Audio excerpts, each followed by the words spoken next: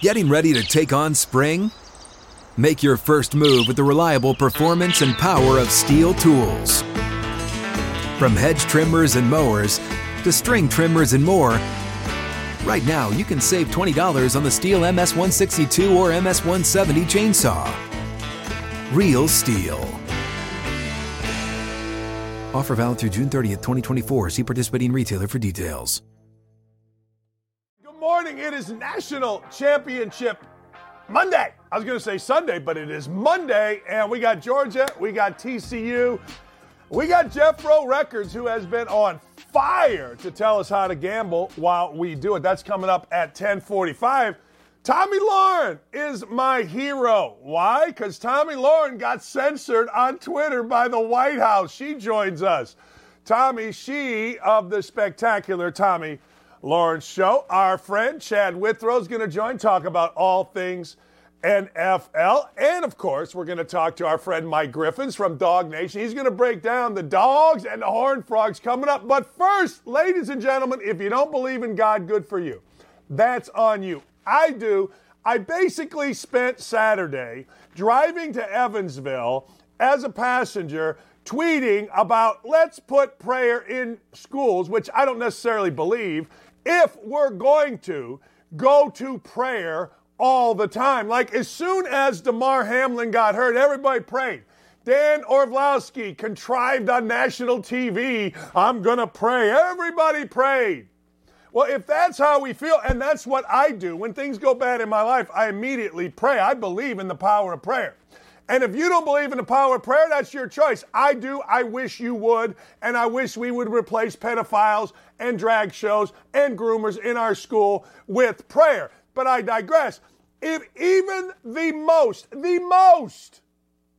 agnostic or atheist person has to at least think about the song, things that make you go, when this kickoff return happened yesterday to start the Bills game. 5 degrees here this afternoon as Folk puts his foot into the ball. It's going to be short. Fielded at the 4 by Hines. Coming straight up the middle to the 20. Cuts it back at the 25. He's got an alley down the right sideline to the 40. 50. Down to the 40. 35. 30. 20. 15. 10. 5. Touchdown. Nyheim Hines. 96 yards. Run as fast as you can. You're not catching Hines. He's your end zone man. Buffalo on the board with the first play from scrimmage. Now, I got goosebumps. I'll show them to you. Look, I believe in God. I believe in the Father, the Holy Spirit. I believe in the whole thing. I do. You don't? That's fine. I do. Even the most agnostic person, atheist person has got to go, wow. Josh Allen spoke about it. Let's hear from Josh Allen. Josh, where do you rank that opening kickoff in terms of football memories? I can't remember a play that touched me like that, I don't think, in my life. So it's probably number one. It was just spiritual, and I was going around and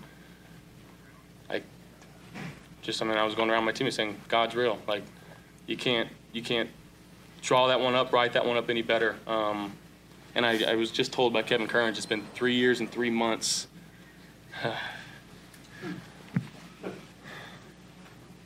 Since the last kickoff return, so it's pretty cool.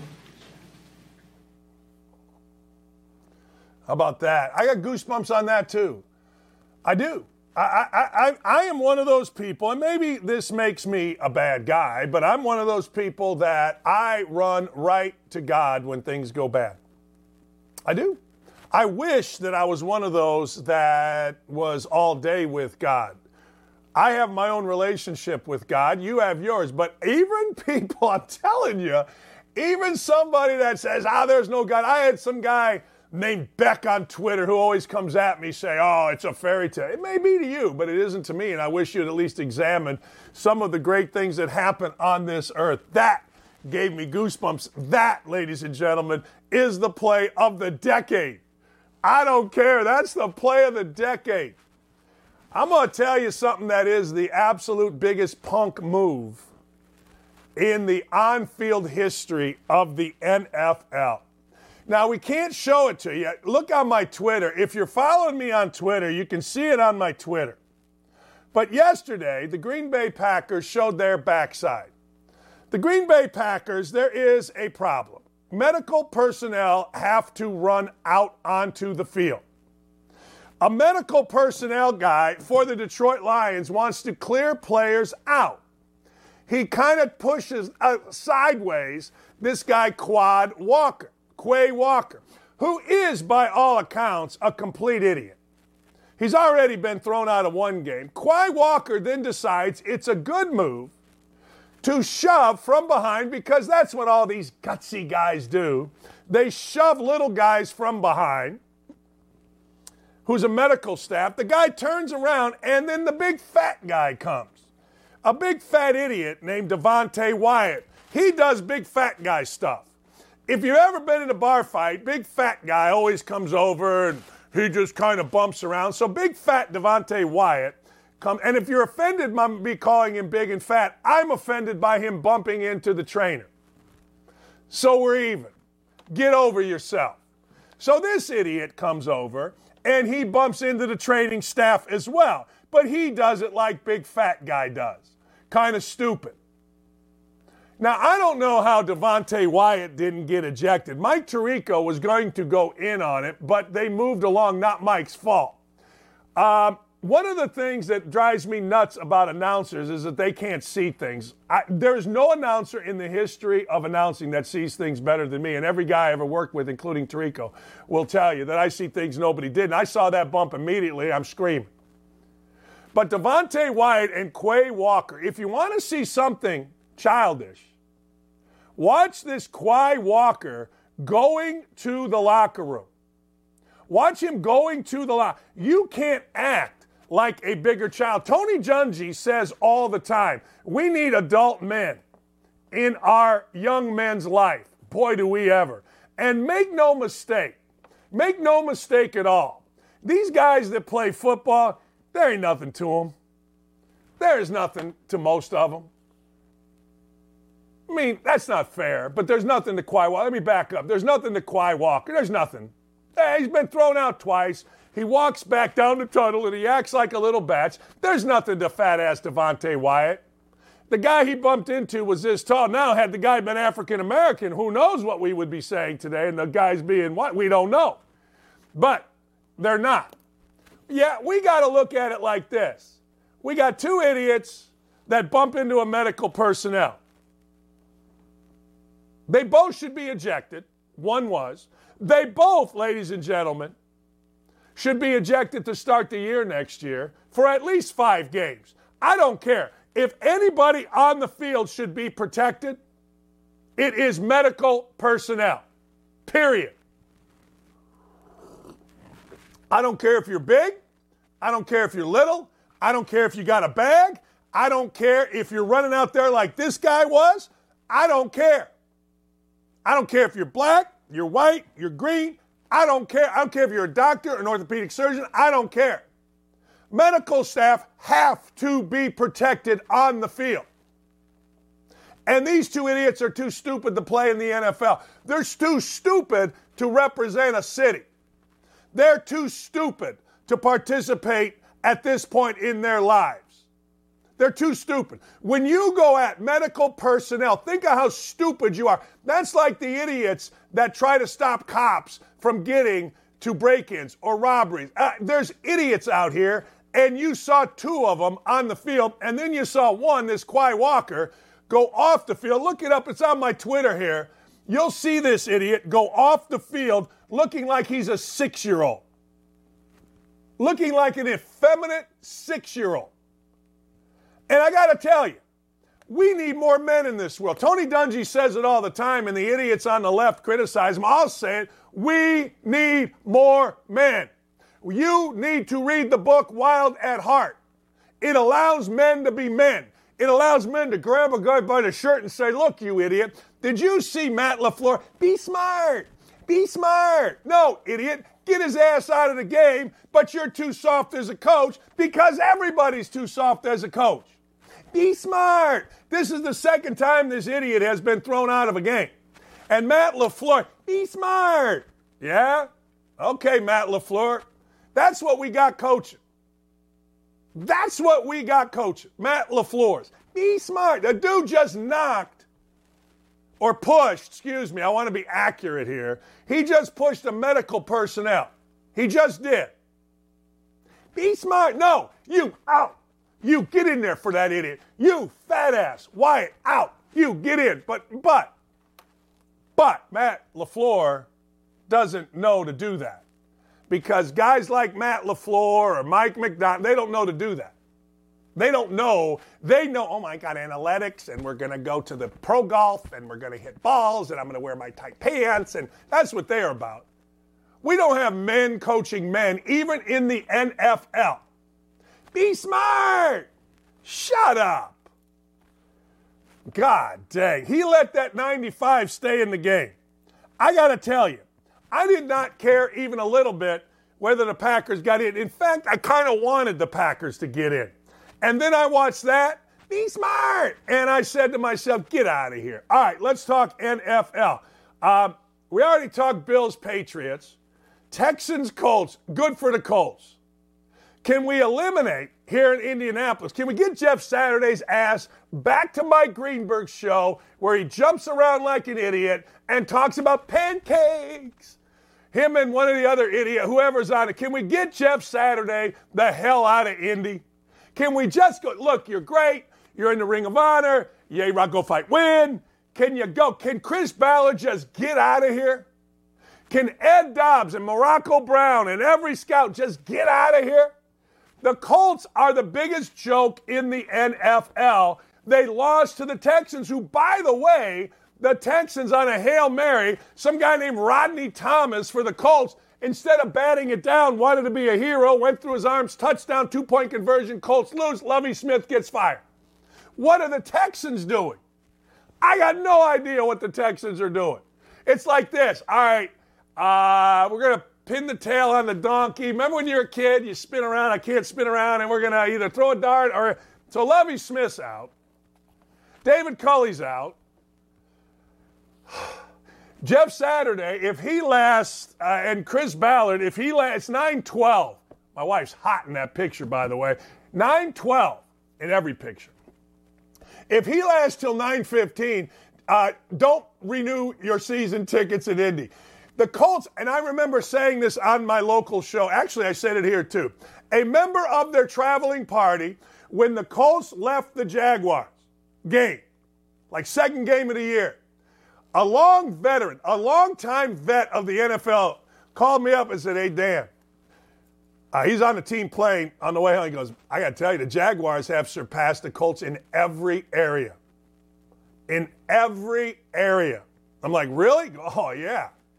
What Urban did to build a building and all that stuff, and now what they got going with Etienne and Trevor Lawrence, and guess what they did? Which brings me to the next game. The Jaguars and the Titans. Look, my daughter lives in Nashville. She's like become sports gal. She wasn't. She was dance gal. She was a great dancer. Now, get your head out of the gutter.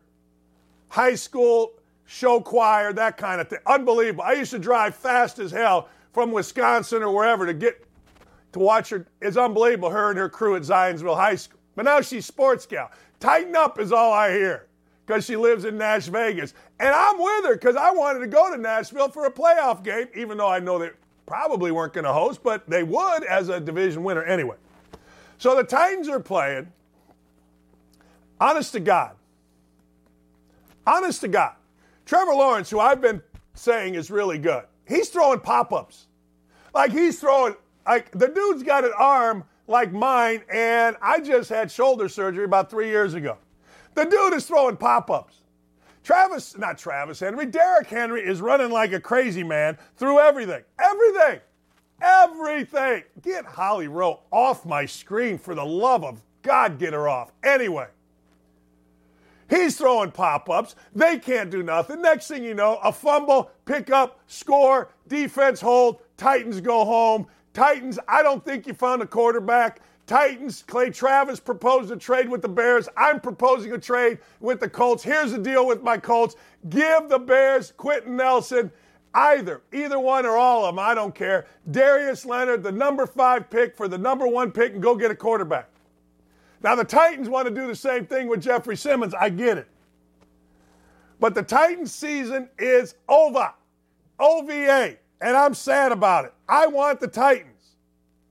I want the Titans to play. I want the Titans in, but they're not. It's a really good game. Glad it was Saturday night. Got home in time to watch.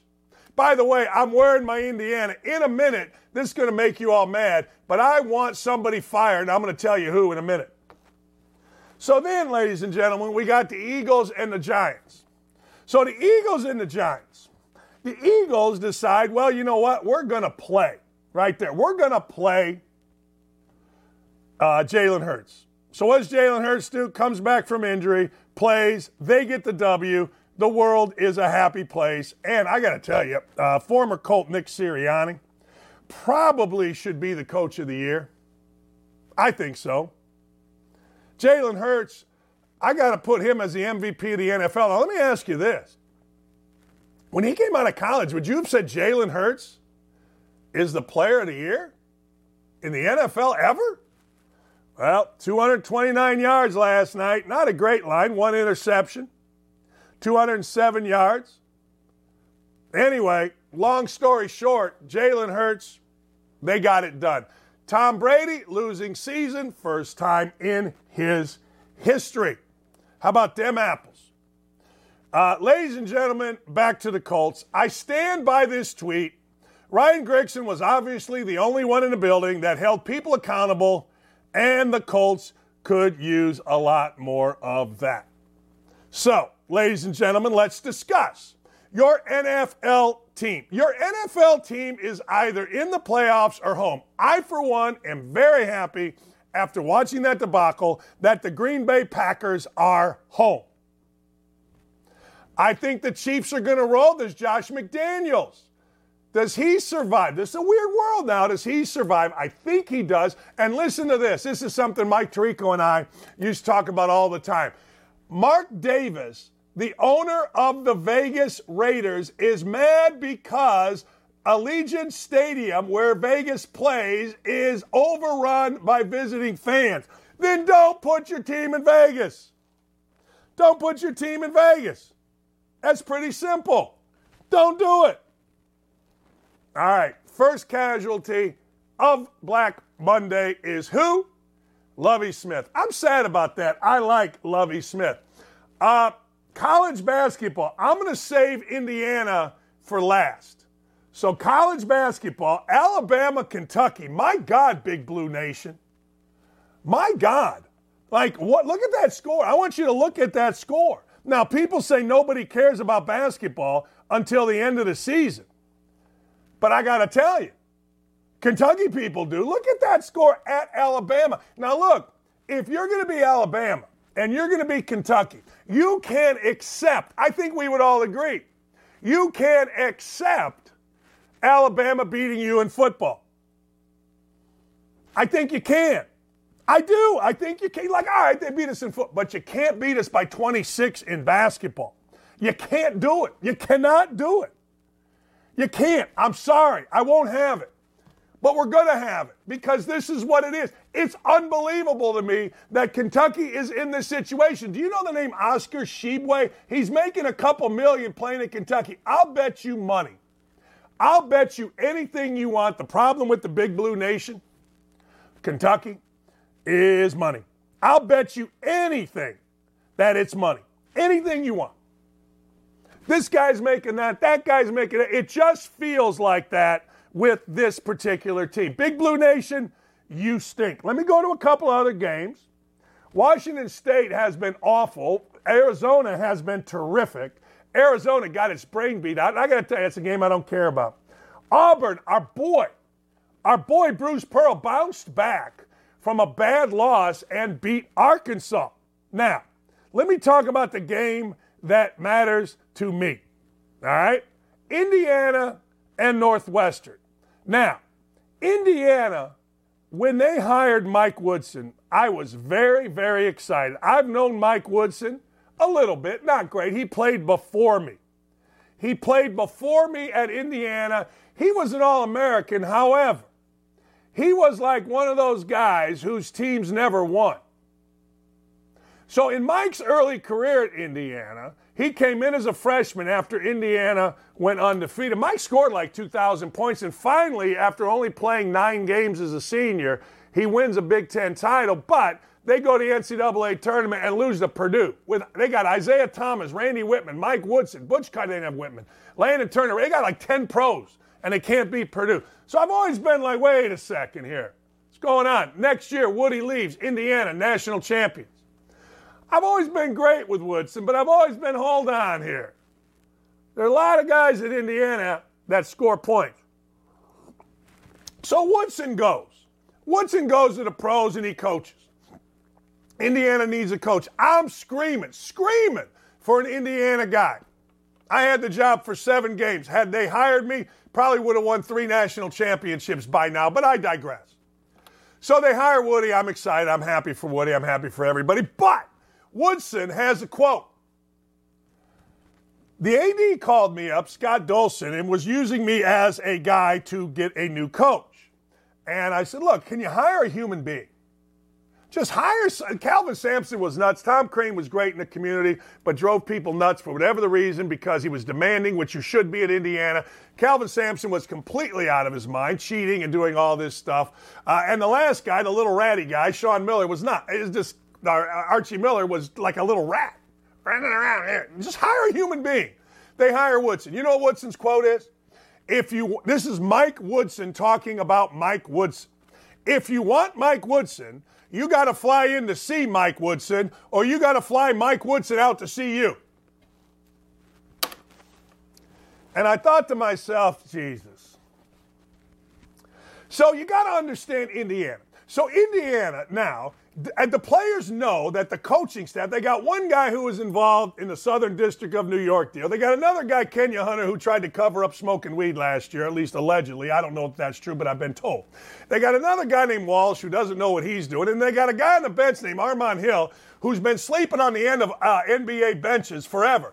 If you know who Armand Hill is, you know he sits on the end of an NBA bench. Now he sits on the end of an Indiana bench. They got rid of Thad Matta, who went to Butler. They got rid of Dane Fife because he didn't watch CNN with him. And next thing you know, Indiana loses to Northwestern at home. So we got 36 blogger boys. We got all this softness in our program. And remember, we used to be the bastion of accountability. We used to be the who's tough in college basketball. Indiana, they're always going to be tough. Now, what are we? Show this from Indiana's Twitter handle. Show this tweet from IU. Fought till the finish. That's from the Indiana University Twitter handle. Can you imagine, you Kentucky folks? Can you imagine putting that out, Duke, against Northwestern at home? Now, whoever put this out should be fired immediately. I've got people say, well, that's mean. Maybe they're an intern. Good. You know what you learn? If you're an intern and you get fired for that, you learn to be better. You don't end up like Quay Walker walking up the sideline like a little batch. You learn. How many times, all you got to do is get on Twitter, go follow John Gordon or go follow any of these guys, and they'll tell you, look, you learn your most when you get fired. I would fire that person immediately. It would be so fast that their head might pop off because they're like, what? Huh? What? Now, people get mad at me and say I'm not an IU fan. You're right, I'm not. IU is in my soul. 16, 17 years. It's my who I am. There's nobody that knows more. But we used to be the bastion. Now our coach, he's more of red wine, steaks, give me a cigar. I got a report yesterday. His car after games is gone before anybody's. This is a part-time gig. He's making a lot of money. And the players know the staff sucks. There's my man. I love Woody. Great. Yay, rah. Go fight, win, Woody. He's gone. I'll show you the text. He's gone before media members after games. Gone. He fired a guy because, well, he wouldn't watch CNN with him. I'm telling you, it's unbelievable. Guys call me all kind of names for this. Oh, you're racist. I'm not racist. I'm telling you what the guy does. Saunas with Armand Hill, CNN, couple naps a day, and we stinks. And I'm hot about it. I don't care. I'm hot about it. So don't at me. Kevin McCarthy won Speaker of the House. It's the 15th vote. I don't care how many votes. Look, I don't care. It's the first time since 1923. Why does anybody care? And the first time the election board has taken more than 9 ballots since 1859. You know what I don't care about?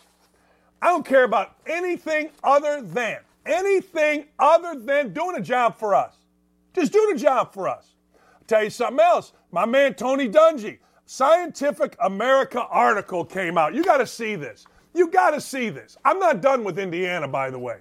Those players can kiss my backside. Hold on one second. Hey, look, those players, I hear people say, well, you know, the players are hurt. No, they're not. After losses, players go to these little blogger boys events to make money. It drives me nuts. All right, let's go to our friend Tony Dungy. He's been on the show. He's friends of the show. So Scientific America, or whatever the hell it is, comes out with this deal. Comes out with a thing that says African Americans, racism is more to do with violence in football. Can we show the article, the headline?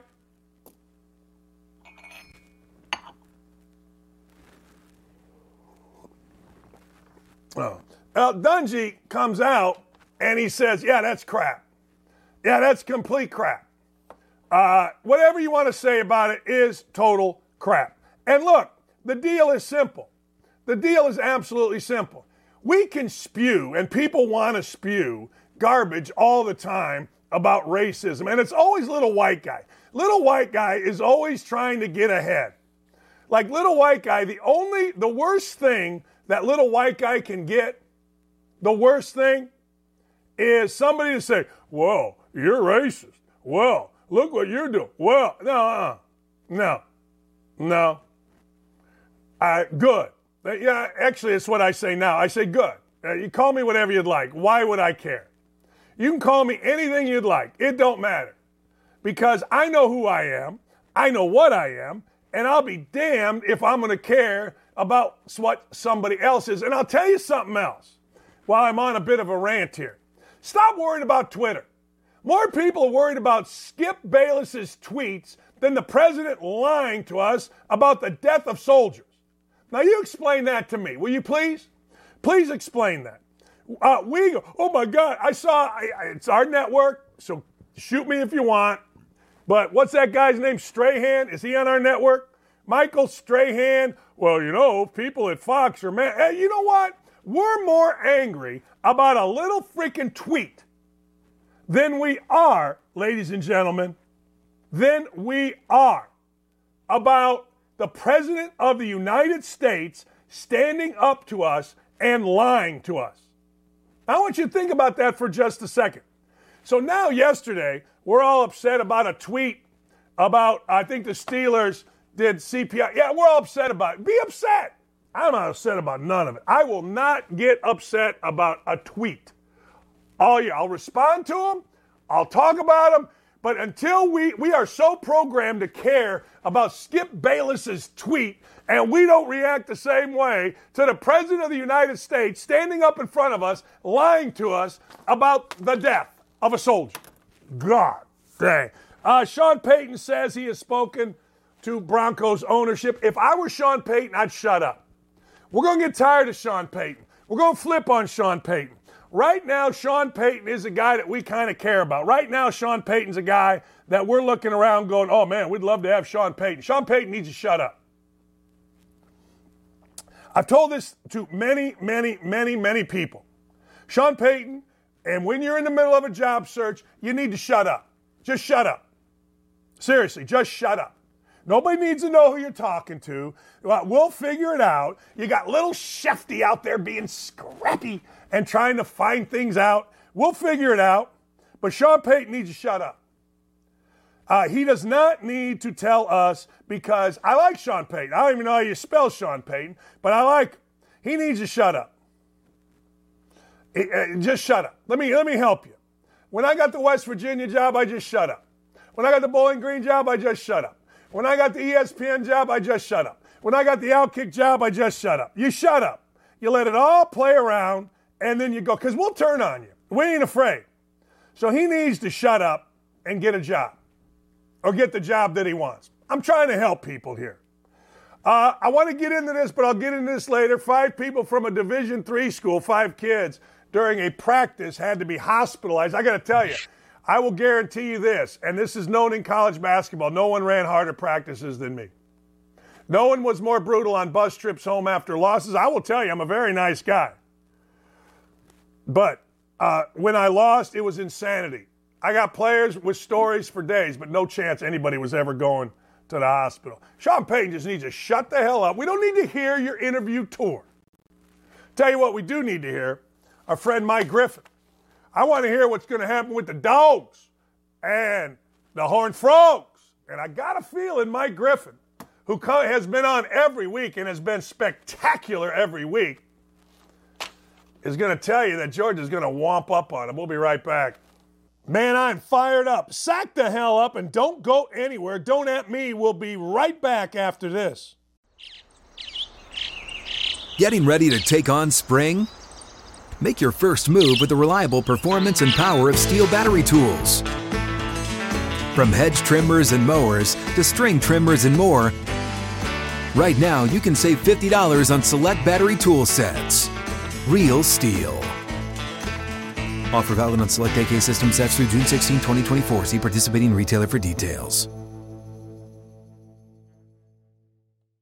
You know him, you love him, you've heard him, you've read him, you've seen him.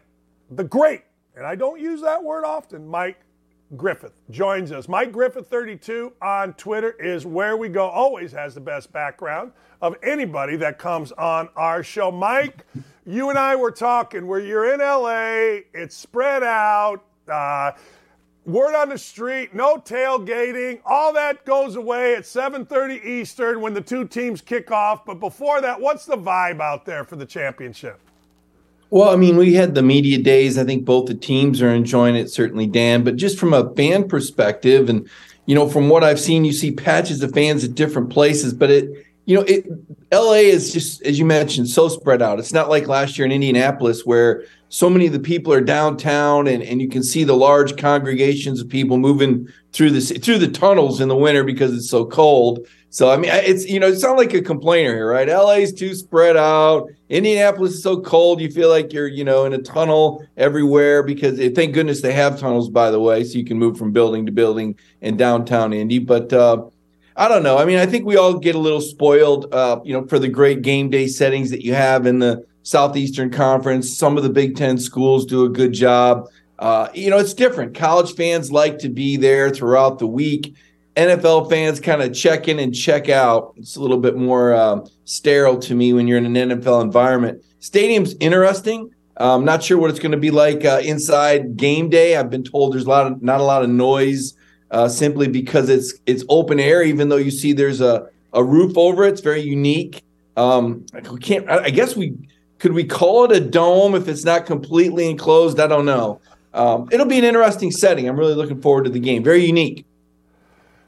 Has anything happened since last week, whether it's personnel, whatever, that impacts the game in your mind? Not really. I think one of the things that was interesting to me covering Kirby Smart for the last 5 years, he's not a guy with a whole lot of self-disclosure, and his dad's not going to be able to make the game because of some undisclosed health issues. Didn't say what. Didn't make the Peach Bowl either, and so his mom and dad aren't going to be there. And Dan, you've been a coach, and sometimes I think fans just don't really realize there's human beings that are behind all these programs. It's not just that image, but you could just tell Kirby was hurt and disappointed that his mom and dad couldn't be here. And, he's a 47-year-old man. But again, people still have feelings. And, oftentimes we don't, humanize coaches. They're figures. Fire them. You don't even think about their families, what could be going on in their life. That, they have kids, they have parents. They have a lot of the same real life issues we all do. So that was unusual.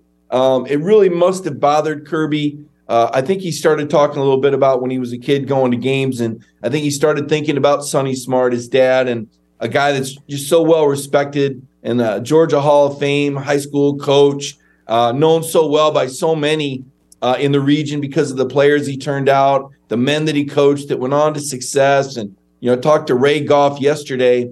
And, of course, Ray Goff recruited Kirby Smart, another South Georgia guy, former SEC Player of the Year, in addition to being a Georgia Bulldog coach himself. And, Ray was talking about Kirby. So I don't know if that's anything, real huge that impacts the game, but, kind of just one of those slices of life. And, you remember that there's real people and, real feelings behind all of this. Phil Sims's kid. It was Danny Ainge's kid. Danny Ainge's kid lost his mind on Stetson Bennett. His nephew. What's nephew. I'm sorry, you're right. What's behind that? What there's got to be something behind this, Mike. Well, I actually covered Eric Ainge when I covered Tennessee. He was a quarterback. Eric was a great quarterback. He was a great athlete. He does a talk radio show now on WNML in Knoxville, and believe it or not, Dan, sometimes talk show hosts will have very strong opinions. I don't know if you know this, Dan, but there's been people at times that don't always agree with you. And don't at Dan, by the way. Don't at Dan. But I think Eric's take, just talking to his producer, Brian Rice, who does the color for UT basketball, women's basketball, what Brian told me was, look, Stetson Bennett can be Stetson Bennett, but they don't like that he's out there fist pumping and celebrating when he's Michael Jordan when he's really more of a Steve Kerr. That was what they told me. That's what they didn't like, was all the celebrations and how demonstrative he is when he's really more of a role player than the actual star. And I kind of see their point. If you're a Georgia fan, you love it because he's your guy and he's bringing energy. If you're an opposing fan, you're going, he didn't even make all SEC. He's not first team SEC. He's not second team all SEC. But then you turn on TV and they're saying he might be one of the greatest of all time. It's kind of like, wait a minute. The SEC coaches didn't vote him all SEC, first team or second team. And he had 20 touchdowns and 6 interceptions during the regular season. But we're going to hear the narrative that he might be one of the greatest quarterbacks of all time. So the line gets blurred between accomplishment and actual ability. I mean, and I don't know what to make of that because this is unique. I guess that's part of what makes it such a fun and different story. And I think the reason so many people like it is because you can relate and you think to yourself, well, I could have done that. That could be me. Well, yeah, if we give you a defense that only gives up 10 points a game, and if we give you a superhero for a tight end with about a 9-foot catch radius, and we give you the most, one of the 3 most versatile backs in the SEC in the last 20 years, who also didn't make all SEC because, after all, everyone talks Georgia, they talk Stetson Bennett. They don't talk about Kenny McIntosh. Wait a minute, what you mean to tell me this guy's done something that only Percy Harvin and Dexter McCluster's done with 500 receiving, 500 rushing, 10 Yeah, we didn't talk about that. We were too busy talking about what about Smile Munden? If I said Smile Munden to you, you'll say, what's that? Is that a happy face in the United Kingdom? No. Smile Munden is Georgia's leading tackler. You don't even know him. You've never heard his name. Why haven't we talked about him? Right? So I sort of see where they're coming from. To me, it came off, calling somebody a punk.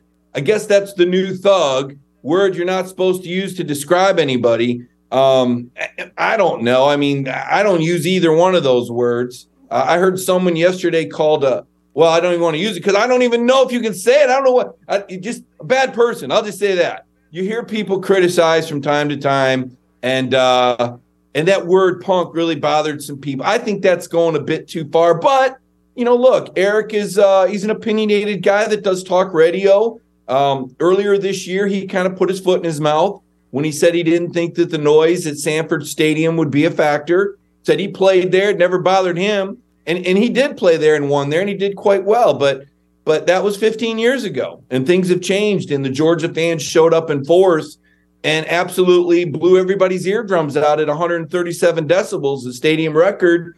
And there were 6 false starts on Tennessee, and Tennessee was supposed to be number 1, and they got absolutely dominated that day. So there's a little bit of a background. It's a little bit of the rivalry. It's the kind of thing that happens in the SEC. Tennessee and Georgia are rivals. They kind of look for reasons to get upset with one another. And Eric gave him some more reasons to dislike him picking on Stetson Bennett.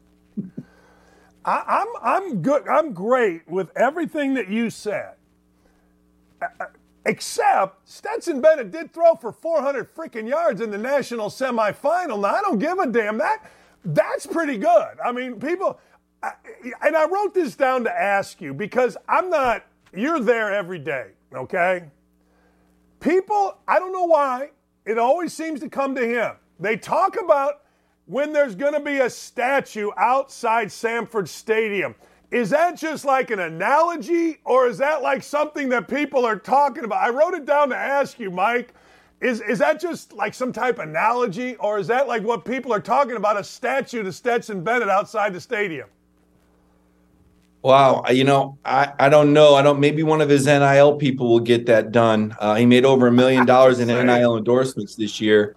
Right now, the only real statue outside on the Georgia campus is the late, great Vince Dooley.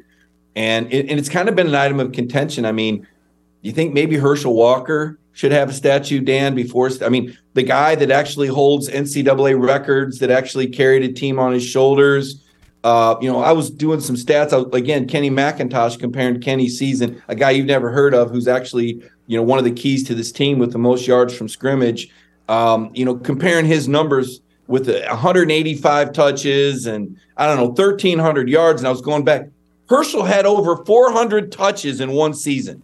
I mean, this is mind-blowing Bunyan-esque stats, but we're not talking about that either. You know why? Well, because Herschel ran for Senate, and all this is a hot button. So don't talk about that because he's a politician and his wife says this and his kid. I don't care. What did he? It's not like he murdered somebody. We're talking about a guy that did politics and somebody went through his closet and what did or didn't. I don't know. But in 1981 or 1980, Herschel was unbelievable, and his numbers still haven't been equaled. And Georgia doesn't have a statue of this guy on campus when he's the greatest college football player of all time. Now, I know ESPN did their take, and somehow it was Jim Brown, even though Jim Brown really didn't become Jim Brown until the NFL. Well, he would have been if he could have, but he didn't, okay? He played lacrosse, right. And his numbers are good, but they're nowhere near Herschel's. Herschel's clearly the best. Look at the numbers, folks. Just Google it. Not even close. But there's no statue of Herschel. I broke the code. I talked about Herschel Walker today. Sorry if anybody was offended. I know that not everybody votes the same. Yeah. I really don't care because I don't follow politics. I just know football and football history. Dan, before the Stetson Bennett statue, I would just could we acknowledge other great players. Matt Stafford was a pretty good. He didn't win a national title. But nobody did. I mean, nobody's won like Kirby. Hey, everybody's got guys with great numbers. But Walker won a national title. This guy's winning national titles. I don't know who should have statues, but I know this. Walker certainly should. I don't care about his politics. Let me go to the game here. You believe, at least you said this, I think last time we talked, I think it was you believe that Georgia rolls in this one, do you not? Yeah, I do. This is a matchup. Football's a matchups game. Sometimes you can't figure out why some team is, has your team's number. It's about the matchups, right? And we all knew, and Kirby knew, that Ohio State was kryptonite because of C.J. Stroud as a franchise quarterback. And to beat Kirby's scheme, the way Kirby's scheme is set up, they really deny you the passes. If you've got a guy, though, that can make those. It's kind of like beating a Dan, I'm going to put this in basketball terms so you can understand it. Just kidding. So if you've got a team that presses, right? If you've got good guards, that full court press isn't going to bother you, right? But if you don't got good guards, it could be hell. It could destroy you the whole night. You can practice for it. But if you don't got 2 guys or 3 guys that can handle the ball, then you're in trouble, okay? When you play Kirby Smart, if you don't have a quarterback that can put some zip on that ball and put it through some windows, you're in trouble, okay? And I don't know that I believe Max Duggan, for all of his heart and everything that, you want an underdog story. I mean, wow, what a great story Max Duggan is. He wasn't even the start of the beginning of the year, heart surgery, a couple years ago, guy that's been through it all there. But I don't think he's a franchise quarterback talent, arm talent, like C.J. Stroud, like Bryce Young, like Joe Burrow, like Mac Jones. These are the quarterbacks that have beaten Kirby Smart, okay? And I just don't think, and you got to have more than one receiver that can really penetrate, really hurt that defense. They got one. If you got 2, Kirby might be a little stretched out. So I don't think that TCU has what it takes to be dynamic consistently offensively. That's 1. 2, I just mentioned Kenny McIntosh. I think he's the mismatch. We talk a lot about Brock Bowers, the superhero tight end, that makes these catches and has this catch radius and does so much run after the catch. That's what Kenny is also. They got 2 guys like that. They got 2 guys that can run the ball, catch the ball, run routes downfield, make you miss after the catch. Most teams don't have 1. They've got 2 outstanding players, that chess pieces, right? The queen on the board, right? They got 2 of those guys. They can move all over the board. They can line up anywhere. They can run it. They can catch it. They can make you miss. They can run over you. They can run around you. When you've got 2 dynamic playmakers and a guy like Todd Monken, and he's the real winning edge for Kirby Smart. He's the guy that really got Kirby over the hump, was this ingenious play caller, veteran play caller who does so much that those quarterbacks at the line of scrimmage for Georgia can audible or change to 6 different runs and out leverage you when they go to the line. They can adjust the receivers. They can, call plays. I mean, this is truly an NFL pro style offense. And that's why so many people want to flock to it, because if you can run the Georgia offense effectively and efficiently and consistently, then you can go to the NFL. And Dan, the issue that some people have with Stetson is that he's not consistent. So we saw the 10 of 12, 190 yards in the fourth quarter when everybody had their popcorn.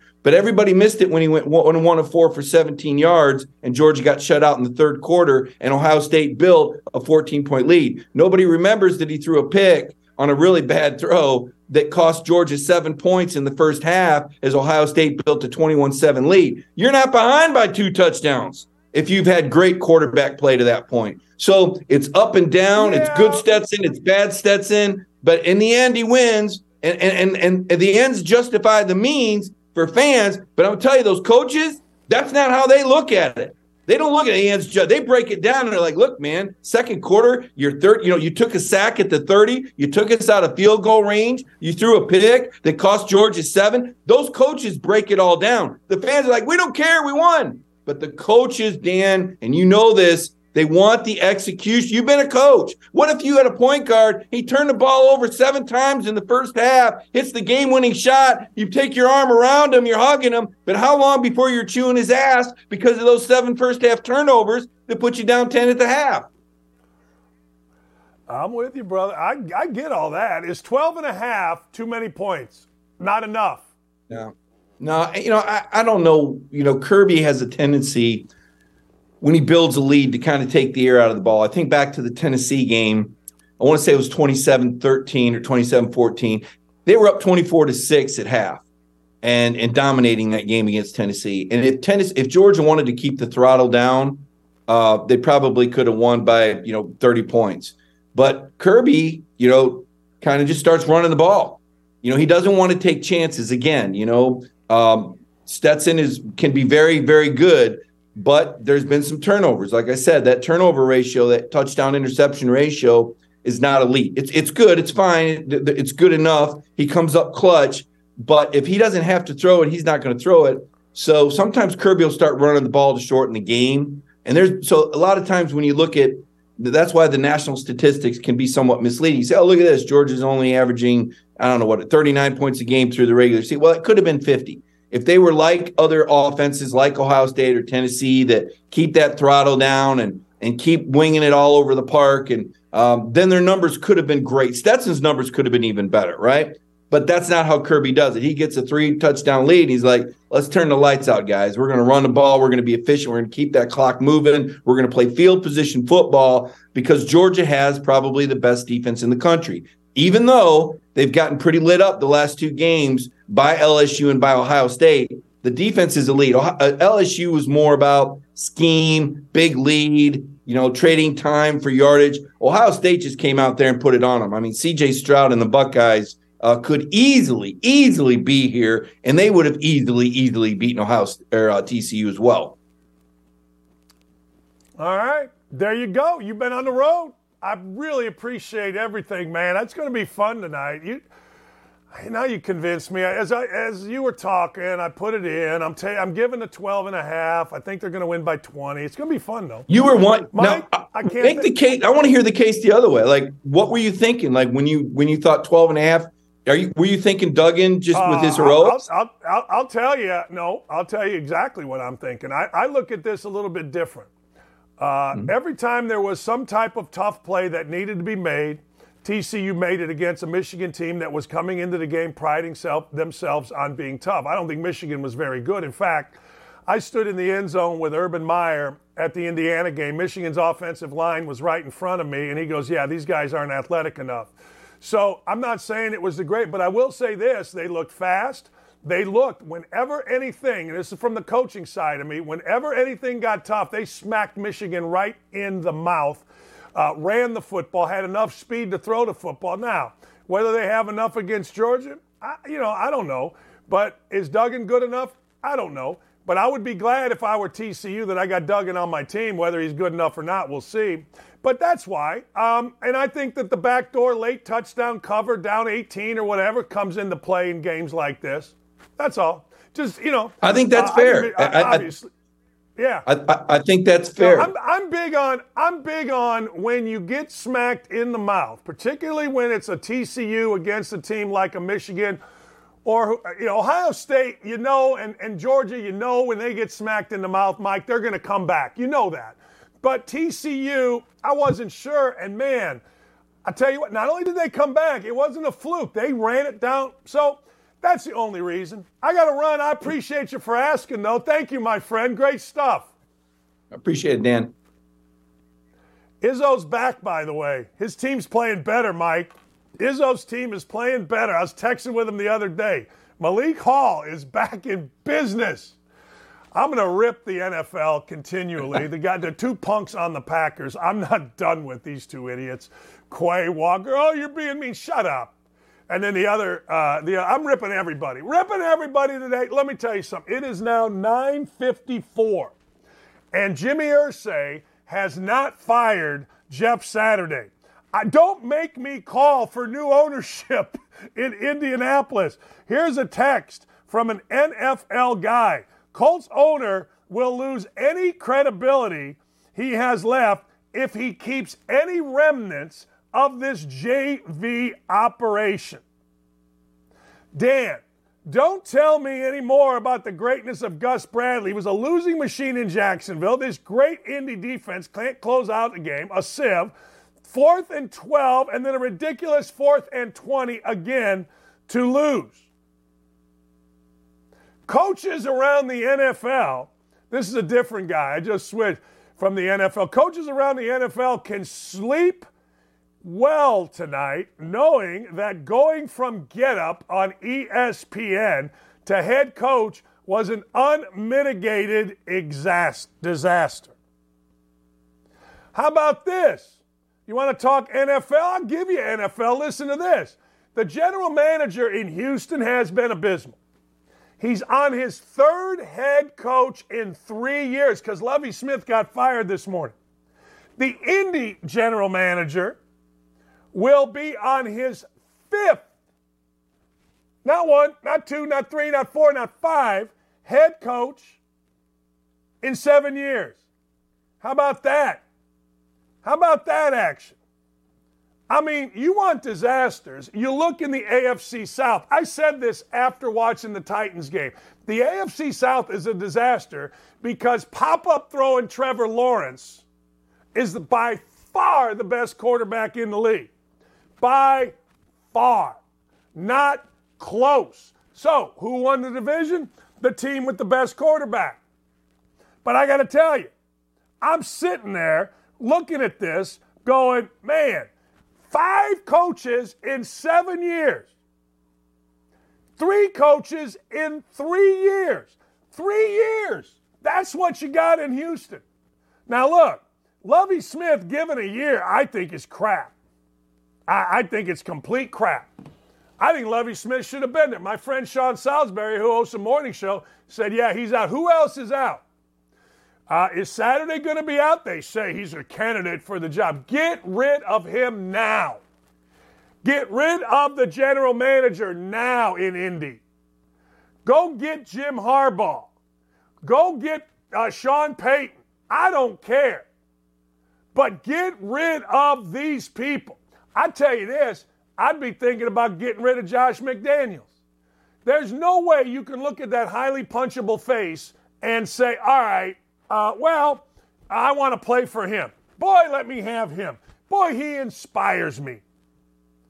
At Indianapolis, we had Pagano, McDaniel, Reich, Saturday. Now we're going to have a 5th. While going 46, 56, and 1. Remember this. Look me in the eye, people. In the world that we live in, there are winners. There are losers. And there are survivors. Chris Ballard in Indy, survivor. What's that guy's name in Houston? His name escapes me right now. Survivor. You know who wasn't a survivor? The Robinson guy in Texas or in Tennessee. He wasn't a survivor. And oh, by the way, hey, we're going to play this again. We're going to play the audio from Nyheim Hines. Not 1 kick return, but 2 kick returns. You know who they got Nyheim Hines from in Buffalo? Track star, North Carolina State, the Indianapolis Colts, and Chris frickin' Ballard. We'll be right back. Jeez. That's it. I got to take a break. We'll be right back with more on Don't At Me across the Outkick Network. Getting ready to take on spring? Make your first move with the reliable performance and power of Steel tools. From hedge trimmers and mowers to string trimmers and more, right now save $30 on the American-made Steel FS56 RCE trimmer. Real Steel. The FS56 RCE is made in America of U.S. and global materials. Offer valid through June 16, 2024. See participating retailer for details. You know, the NFL yesterday, very interesting. The NFL today, maybe more interesting. I don't know. It is Black Monday. We've already seen Lovie Smith of the Texans out of here. Our friend Chad Hutton from Outkick 360, nice enough to join us. Let's start in what we would describe as our division, the AFC South. Titans were there. Just don't fumble the ball for a fumble recovery touchdown. Give me your thoughts on the Titans, Jaguars, Colts, Texans, a whole 9 yards. I'll let you claim this division as yours, Dan. I'm going to stay away from it. I don't want anything to do with this division as me being responsible for anything to do with it. But look, it's unfortunate for the Titans because with all the injuries down to their 3rd quarterback, their defense was good for the majority of the year. And I think you saw it was a team that did everything they could possibly to give themselves a chance to win on the road against a Jacksonville team that was playing well. Here's the disappointing part to me if I'm Jacksonville. They win the game, they're going to the playoffs, but it was in no way because of Trevor Lawrence, their star young quarterback. I thought he was bad in that game. This was more about the Titans and their deficiencies than anything the Jags did to win the game. So that's got to be a little bit disappointing. From the Titans' perspective, Josh Dobbs, I mean, my hat is off to him because that was his 17th day with the team. Played well against the Cowboys, given the situation after 8 days. 9 days later, he gets a chance in a playoff-type environment to win and in. And I thought he played well given the circumstances, much better than Malik Willis. And unfortunate that the game ends and turns on a fumble where he's hit from behind. The guy comes unblocked, doesn't see him. I think we can debate whether or not it's incomplete or fumble. I thought ESPN was very quick just to say, oh, that's a fumble. Dan, I've seen that called an incomplete pass many times at all levels of football. And then people would come back and say, oh, well, the arm's moving forward. That's an incomplete pass. That's one that's almost like, is it a catch? Is it not a catch?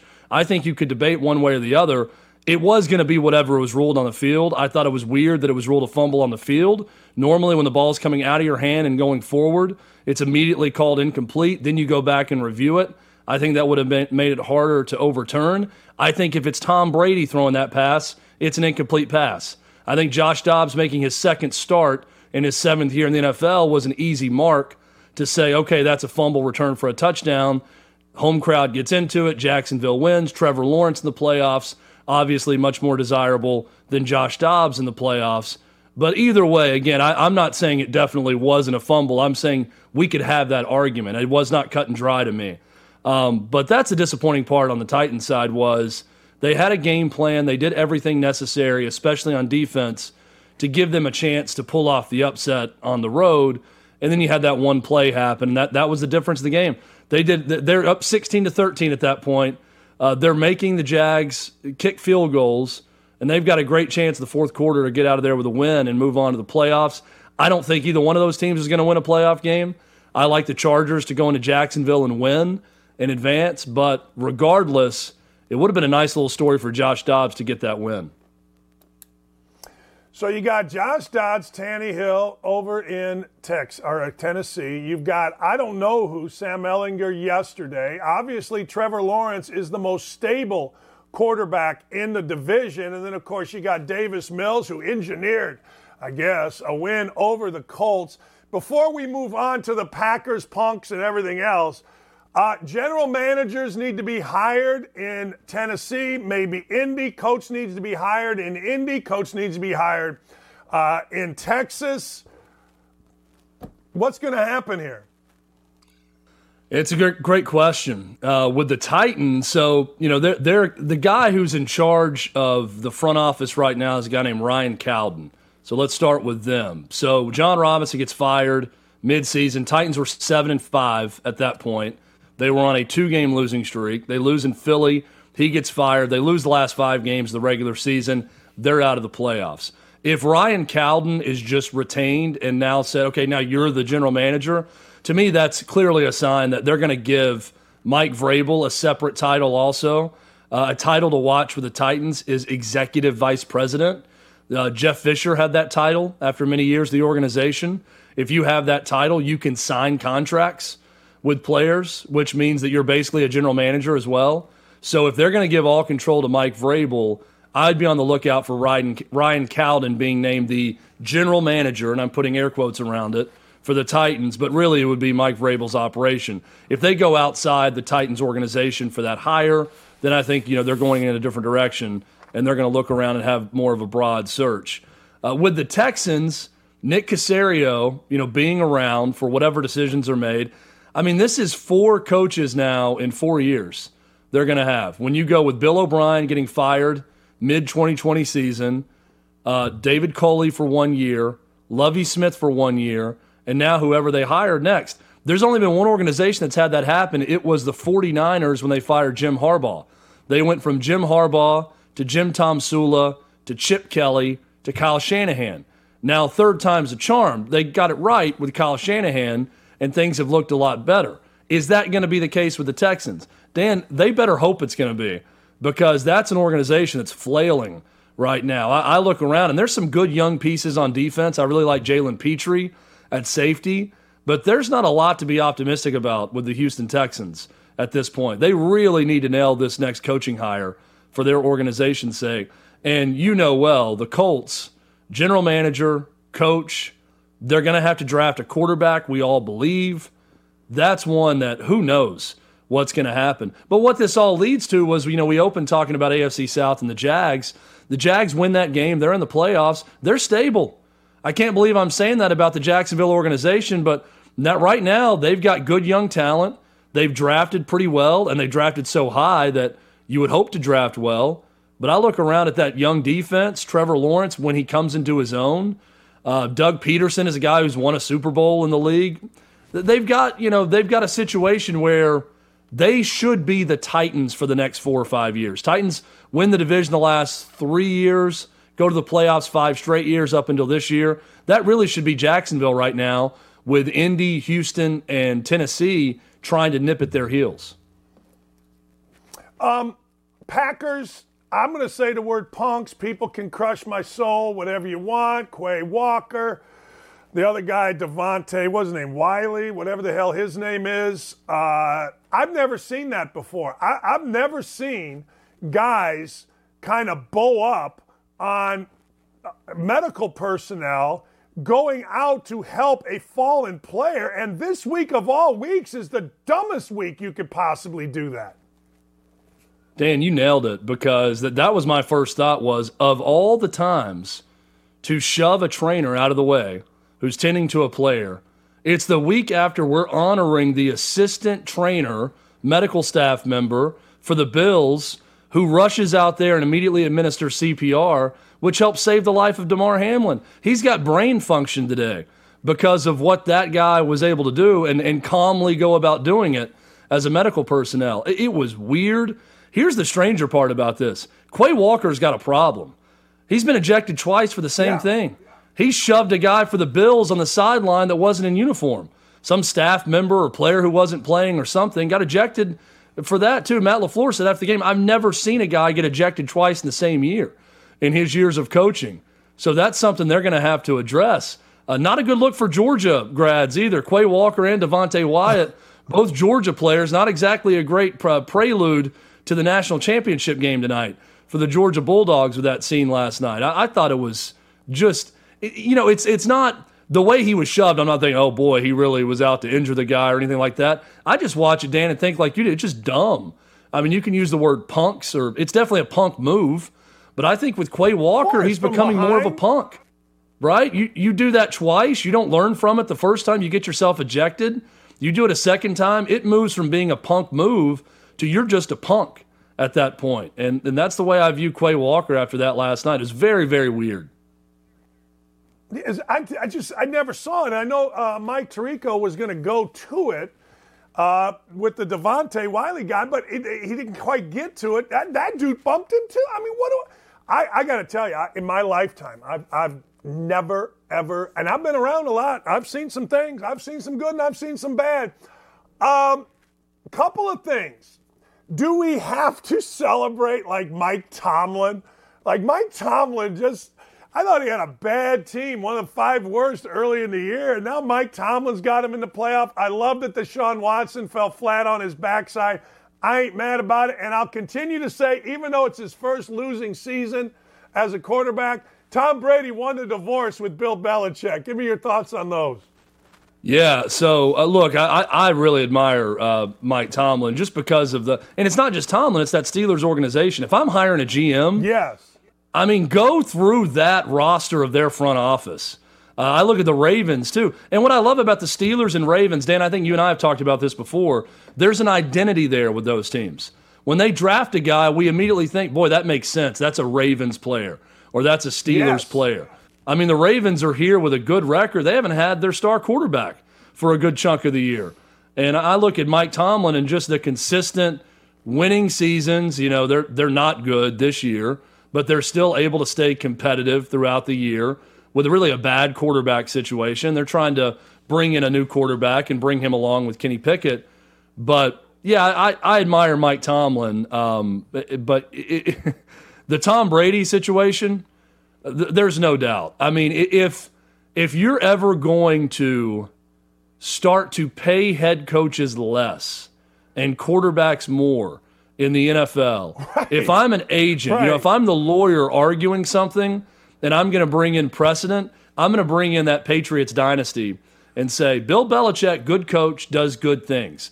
But here's why the quarterback should get paid this much, and here's why the coach should get paid maybe a little bit less than they're making this ungodly amount of money, and it's because quarterback is greater than coach. Now, we can point to examples where coaches have gotten more out of bad quarterback situations than other coaches will get from the same bad quarterback situation. And I think those coaches deserve raises when that happens. But I think example A of it's the quarterback and not the coach is in New England with Tom Brady for all of those years. And I still look at Brady and think, all the speculation throughout the year, he's going through a divorce, that he's not particularly good for much of the year. The Bucs don't look very good. I'm still thinking Todd Bowles might be a one and done, quite frankly, the way the Bucs look this year. If they go out and get beat by the Cowboys in the first round, in the first game of the playoffs. But here's the Bucs. They're hosting a playoff game. With all of that, they're in a bad division. They find a way to win it. They're going to host a playoff game on Monday Night Football against the Cowboys team who looked really bad on Sunday against the Commanders. Dan, that would not shock me in the least if Tom Brady and the Bucs find a way to win and upset the Cowboys at home. And if that happens, be on the lookout for Sean Payton as a possible next Cowboys head coach. I do think that Jerry Jones, if they're one and done in the playoffs, I think he's the type who will make a move and go try to trade for his guy. Yeah, I got to tell you, Mike McCarthy, it's not if, it's when. I'm with you on that. Hey, Black Monday. Hey, by the way, add Matt LaFleur Smith to that list of not if but when. I watch him and that Packers team, and I think he's not going to get fired this year, I don't think, but he is on the hot seat next year.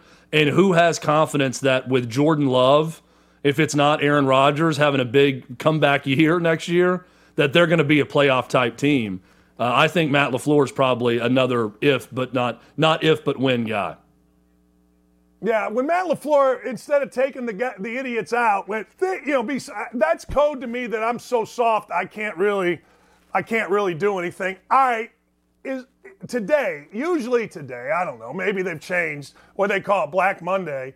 Lovie Smith gone. Are you anticipating guys being fired, and if who, or if so, whom? So Lovie Smith was the easiest one to pin and say, he's going to be gone. I think the other places to watch today, let's just talk about movement as a whole, not just firings on this Black Monday. Cliff Kingsbury in Arizona is certainly one to watch. I would put Kevin Stefanski in Cleveland on that list, but they just fired the defensive coordinator, so I think he's probably safe if he's being allowed to make that move, so he'll be back. I think another guy to watch is Dennis Allen in New Orleans as a possible one and done. That was a team that got some Super Bowl play early in the year in terms of what people thought they could be. So maybe there's one to watch. Two names, one that was reported on over the weekend, Sean McVay is considering stepping away from coaching and getting into television after a disappointing year with the Rams. That was all the buzz of the Super Bowl last year during Super Bowl week was, hey, don't be shocked if Sean McVay wins a Super Bowl and then makes gobs of money on television and leaves coaching behind for a while. Maybe that happens. Maybe he goes the John Gruden route and steps away and goes into television for a long time and then comes back later as still a young guy. The other one that I keep coming back to that could be a big surprise is Pete Carroll. Pete Carroll with the Seahawks right now, not fired, but does he retire? Does he want to sit through? The Seahawks, they're a playoff team, Dan, but with Geno Smith, where are they right now in the NFC West, I think is a valid question. When you look at the 49ers and how great they've been, what happens there? The other one that I'll put in there, but I think he's probably safe now because of a great close of the season, is with the Chargers.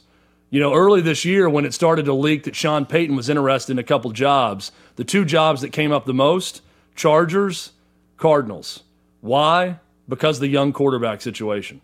Sean Payton, if he gets to pick that he's going to come back and someone's going to trade for him to be a coach, he wants to go somewhere that's got a good young quarterback situation. You certainly have that with Herbert, to a lesser degree Kyler Murray in Arizona, but still something to work with those two organizations. One of the interesting things in the NFL, I think, is going to be the first pick in the draft. Do you? I saw Clay put out a trade. Hell, I'm dying to get rid of Quentin Nelson and frickin' Leonard and let the Bears have them with the 5 pick. it is going to be fascinating because if you are going to pick a quarterback, certainly the Bears don't need a quarterback. Maybe they go with Will Anderson, that type of thing. But I think it's going to – first time in my real paying attention that I think the first pick in the draft is fascinating here. Who has it and who's going to be picked? I agree, and good job by the Colts, by the way, for screwing over a division opponent by losing to them, in the rare instance where this happened, because Houston now, who needs a quarterback, is going to have to probably give up picks to get to number one because there's going to be someone behind them vying to trade up to draft Bryce Young. I think that's the situation they're going to be in. So if they want Young, if they want C.J. Stroud or any of the quarterbacks, they're probably going to have to give up picks where if they just lose to the Colts, or I'm sorry, if they just beat the reverse there, then they're going to be picking number one, and then they're not going to have any problem picking the quarterback they want. I do think, Dan, there's going to be a surprise team that may be in the 10 to 15 range in the draft that's going to go all in on trading up to number one with the Bears, knowing the Bears are probably not going to draft a quarterback, and then they're going to go up and get Bryce Young, which makes it interesting because now we're going to start to read reports about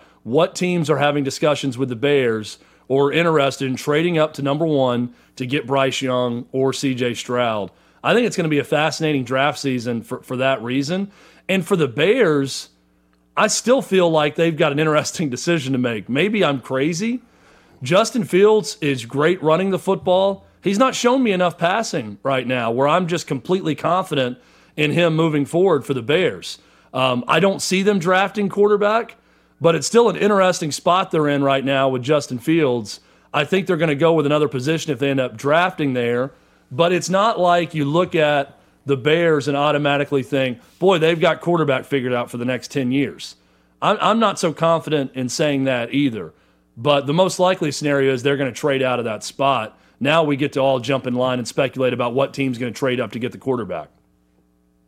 I cannot let you go without saying, without getting a prediction. Georgia, TCU, the line is 12.5. I'll let you go winner, and which side of that line would you go?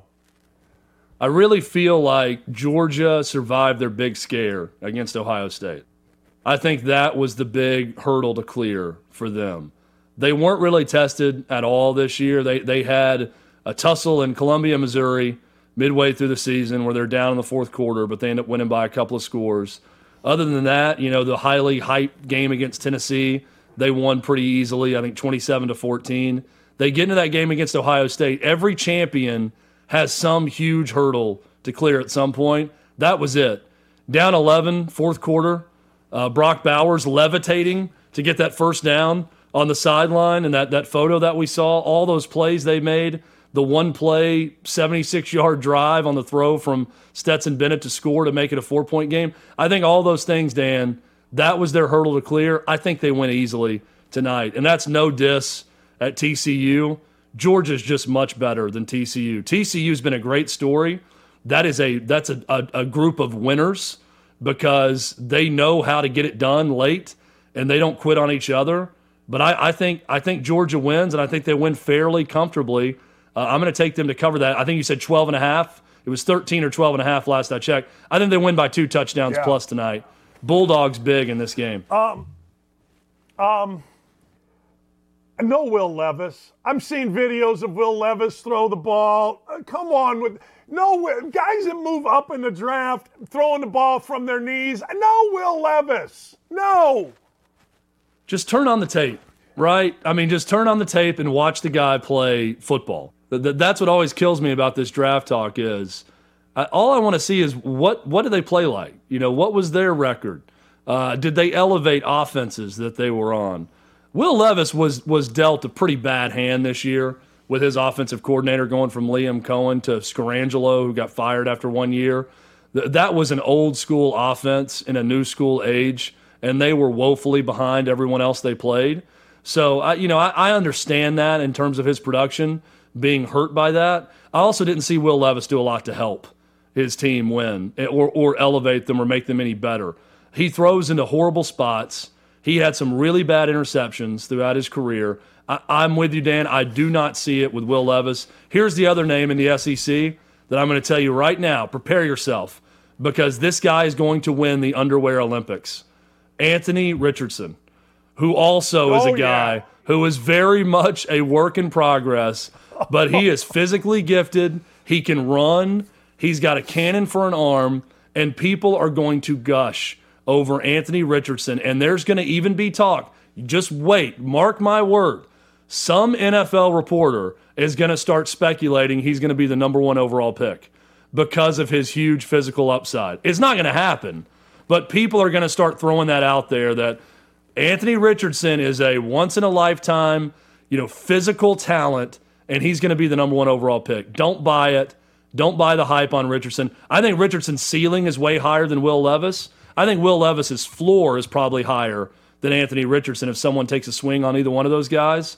But Anthony Richardson, I'm calling it now, he is going to be a guy that's going to be overhyped coming into this draft. Now, I think he's a good third-round pick for someone if you want to try to develop a quarterback for a couple years. That could be really good for your franchise. He's not a first-round pick, but people are going to make him out to be a first-round pick. Yeah. Oh, the Underwear Olympics is absolutely perfect. I'm watching. I got my eye on, sound weird, Will Levis and Anthony Richardson. Who's moving up according to Matt Miller, NFL scout or whatever? My backside. All right, my friend, what do you got on the show today? We've got Brad Gaines coming in studio. So Brad Gaines, for those that don't remember, was involved in a play with Chucky Mullins. He was a Vanderbilt football player. Chucky Mullins of Ole Miss tackled him. This is back in the 80s, and he was paralyzed. It's one of the most memorable, heartbreaking plays in SEC history. There's been a movie made about it. But Brad Gaines, a local guy in Nashville, going to come in studio and talk about the T. Higgins side of the Damar Hamlin issue and what it's like to be a part of a play on the other side where you're feeling guilt, even though there's no reason to feel guilty about playing football. When you're the guy who made contact with someone who's got a catastrophic injury. So we're going to talk with him about that. I think Trey Wallace is going to join us from L.A. to preview the national championship game. It's going to be a fun show, and we're going to react to all the craziness from the NFL weekend and probably start talking draft, Dan. Let's face it, the NFL draft talk is upon us right now. We've already started it. Might as well keep that draft hype going, and we're going to talk about who all we want to see in their underwear in Indianapolis at the NFL Draft Combine. So that's what we got to look forward to today on 360. I was in Nashville, and I don't want anybody to see me or you in our underwear. Thank you, brother. Appreciate you. Thanks, Chad. You'll never have to worry about that with me, Dan, and thank you. No. Always enjoy the show. Talk to you soon. Thank you. Yeah, you Indiana fans, don't even try it. I got stock up, stock down. I wear my Indiana shirt with pride. I got Indiana Hoosier hysterics yelling at me, or not yelling at me, texting me during the show. What a mess. Anyway, Tomi Lahren. Tomi, my man, no. She did something that I am watching the Twitter files of all of the different Elon Musk. He's releasing all these files. And our friend Tomi Lahren, Tomi got censored, or the White House wanted to censor her. That's what I want. That's what I want. I want to be in the Twitter files as a, what's the right word? A Twitter handle so freaking important that they want to censor me. That is the goal. So I can't wait to talk to Tomi when we come back. That's right. Emails reveal White House official asked Facebook to censor Tomi Lahren on COVID vaccines. But you're never going to read about this, certainly not here in the Indy Star. You're not going to read about any of it because they're on the wrong side of the aisle, Tomi is. We all are. So you won't read about any of this. You don't see it anywhere. Oh, it's a big yawn. Yeah, we'll be right back. We'll be right back. Got to take a short break here. We are rolling with Don't At Me, and you don't want to miss it. Stay tuned. Let me try this again. Tomi Lahren is somebody that I have always admired, and this is going way back, and she's not that old, I go way back, I'm paying attention to what she said, her fearlessness, and I'm really, really proud to be on. Getting ready to take on spring? Make your first move with the reliable performance and power of Steel tools. From hedge trimmers and mowers to string trimmers and more, right now you can save $20 on the Steel MS-162 or MS-170 chainsaw. Real Steel. Offer valid through June 30th, 2024. See participating retailer for details. The same team with Tomi, and Tomi joins us now. Tomi, first, your husband's awesome. He was on our show, I don't know, a couple months ago. Second, you did something that I'm dying to do. I want my name to pop up in the Twitter files as being censored by the White House. Congratulations, Tomi. Well, I appreciate that. And, you know, Dan, like I told you, if the Biden White House wants to keep me quiet, that means I'm doing something right and I'm speaking the truth. But the thing that really gets me about this, and for those that aren't familiar with this email chain from Biden's digital director, this one actually was to Facebook, asking why Facebook was not reducing voices like Tucker Carlson and me. And if that's what reduction looks like, why are we still prominent on their platforms? And then, of course, Facebook rushed to make sure that they fixed the error and made sure that they did, in fact, reduce me and Tucker Carlson and others that were speaking truth about COVID and the vaccine. So, you know, we knew it was happening. We know it's still happening on Facebook and Instagram and YouTube, but the validation is always nice to see in plain black and white. The guy was Rob Flattery. Do you know him? He looks exactly like the kind of guy that would do exactly what he did, by the way. No, I can't say, Dan, that him and I are buddies. You know, we don't hang out. I don't know him. But he was very concerned with a little tweet that I had that I posted to Facebook, which is why it was part of the Facebook discussion. And the funny thing is, I've been very critical of vaccines and masks and all of it really since the beginning. But the thing that really worried them is my tweet and my post saying that I personally will not get the vaccine. That is what they were so concerned about. Not me telling others not to get it, not me saying that it doesn't work, not me saying it's dangerous, me just simply saying I will not get this vaccine. I said that in April of 2021, and they did not want that to get out to the masses, that's for sure. Tomi, do you remember back, did you feel that your posts were being banned, shadow banned, were being, a little lessened? Oh, absolutely. I mean, this has been going on really ever since the 2020 election and leading up to the election. If it wasn't COVID, it was that. And then, of course, you add both of those together, and it's obvious. And it's clear now because of Elon Musk and Twitter and the reach that I now have on Twitter because of Elon Musk. It's grown exponentially. But on Facebook, I mean, I have nearly 5 million followers on Facebook. But certainly, even now, I know that we're still being throttled because Facebook, Instagram, they do not have an Elon Musk.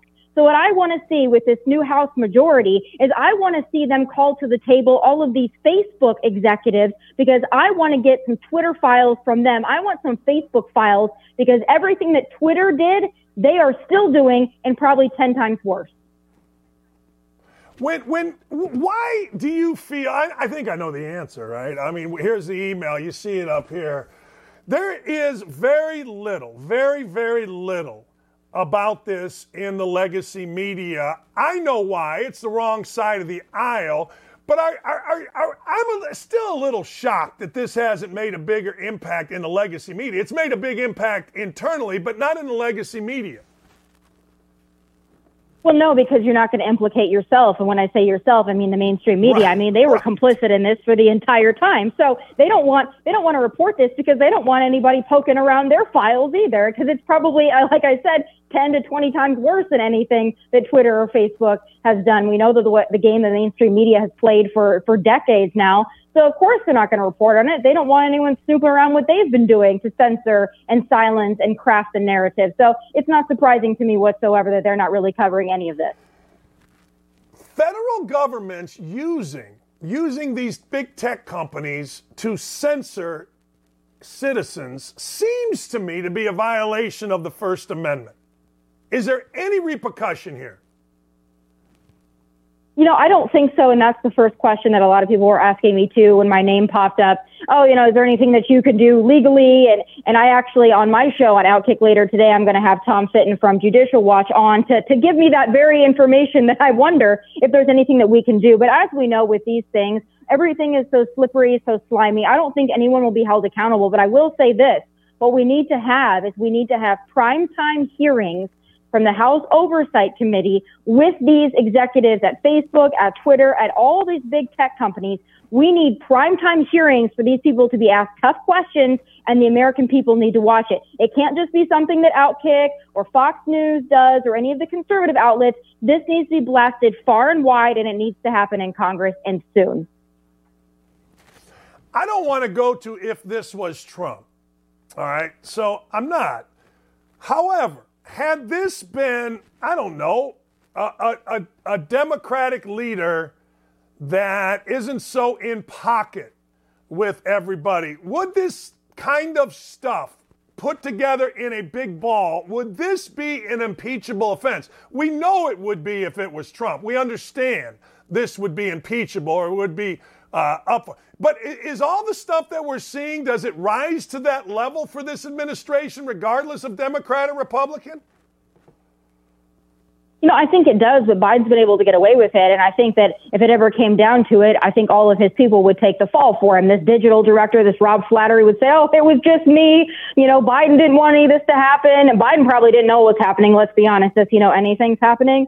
But I don't think anybody that has real power will be held responsible for any of this. I think there'll be smaller people along the way that would take the fall if it ever got to that. But let's just be honest. If this was Donald Trump saying, I want voices, I want, the top Democrat or liberal voices on the internet, I want them to be reduced, and this is coming from my office, yeah. You think he would be impeached a third time? Absolutely. That's what I'm saying.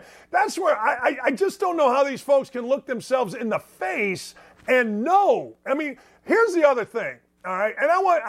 And I'm changing the subject a little bit here. But when we saw such outrage, and maybe rightfully so, I don't know, that's up to you, anybody, about Skip Bayless's tweet. We saw such little outrage about Joe Biden talking about the death of an officer. Isn't it amazing what I'm not going to say groomed, what we are conditioned to get outraged about in this country? It's amazing to me, Tommy.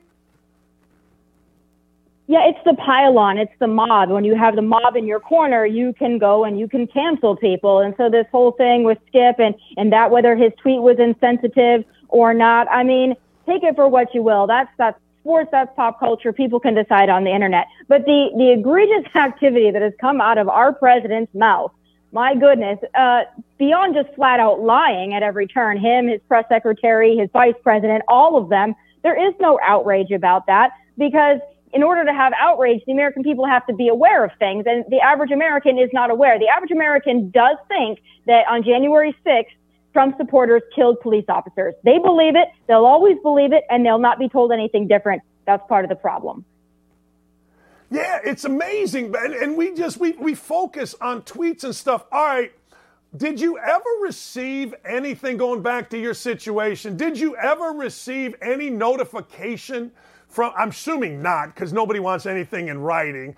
Did you ever receive anything like, hey, look, you're suspended, or we're sent from Facebook after they decided to censor you?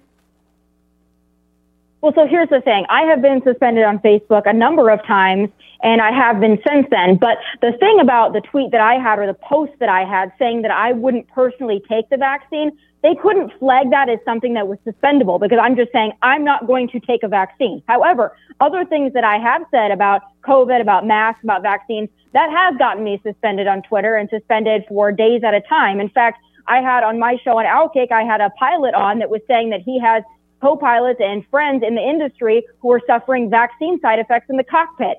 Facebook shut me down for 3 days for simply posting his testimony for that.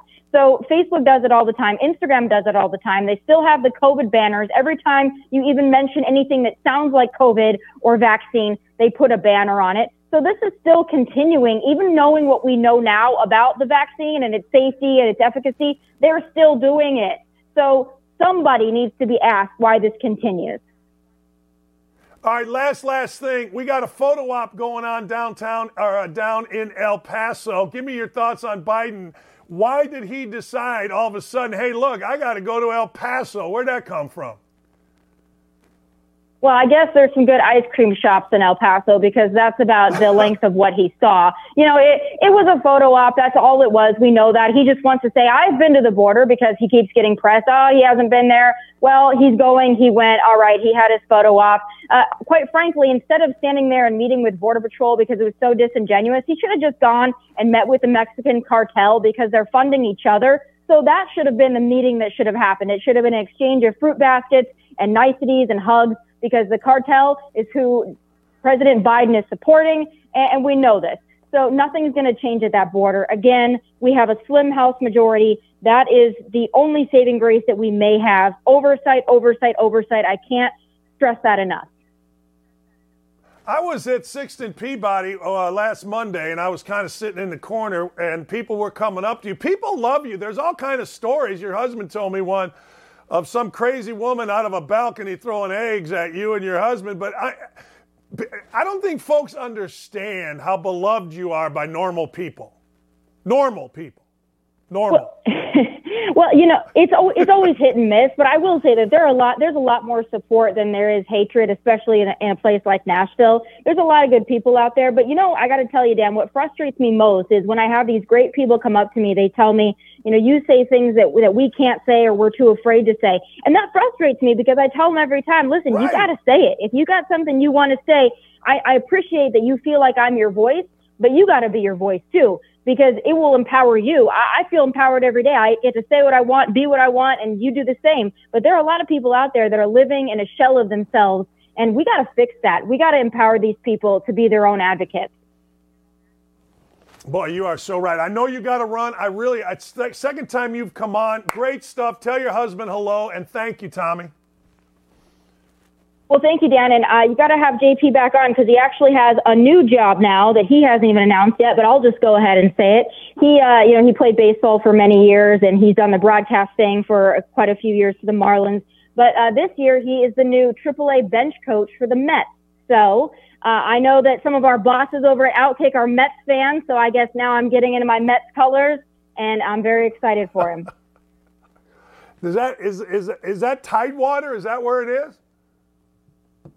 It's Syracuse is where their AAA team is. So he will good. be in good old Syracuse, New York, and all over. I think he'll be near Indy a few times this season. So it's going to be exciting. We're on the AAA circuit, and I'm excited to go and see all of it. My wife's from Syracuse. Great spot. You'll love it. Go to Fagan's. Anyway, there you go. All right. Thanks, you got Tomi. it. Thank you. Thanks so much, Dan. Thanks, Tomi. Have a good one. She is awesome, man. She is fantastic. I love listening to her. She just makes sense, and she will tell you the way it needs to be, and that's it. And I'm telling you, I just sat there. I didn't say anything to her. You know, people were coming up, and people absolutely love her. They do. We're going to tell you how to bet. Now, look, we are going to tell you how to bet.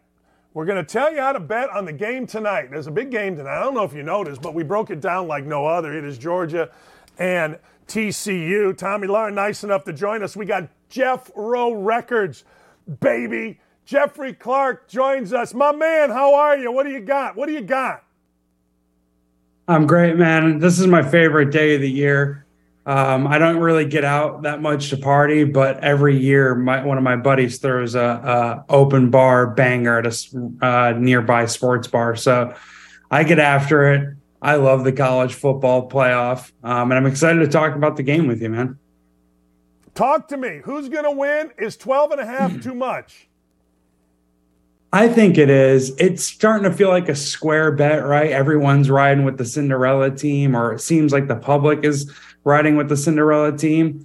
There's rumors that sharp money is going to hit Georgia right before kickoff. So maybe wait if you're liking TCU until closer to kickoff, and maybe you get a 14. But I'm going to roll with Sonny Dykes and Max Duggan in this spot here. The dog actually plays pretty well in these college football playoff finals. They've covered 5 of the 8 national championships recently. And to me, the biggest factor in this game is, can TCU's offensive line hold up? Now, Georgia's defensive line is 94th in sack rate. So I think TCU is going to give Max Duggan some time to throw the ball. And I think his arm talent and his ability as a pocket passer is going to be able to make some big plays for TCU. And I kind of want to get your thoughts on this idea, Dan. This matchup kind of feels like one of these recent March Madness matchups where you have like an experienced team versus a loaded national powerhouse. Don't you, as like a college basketball guy, kind of defer to the experienced team with the players that are familiar with themselves?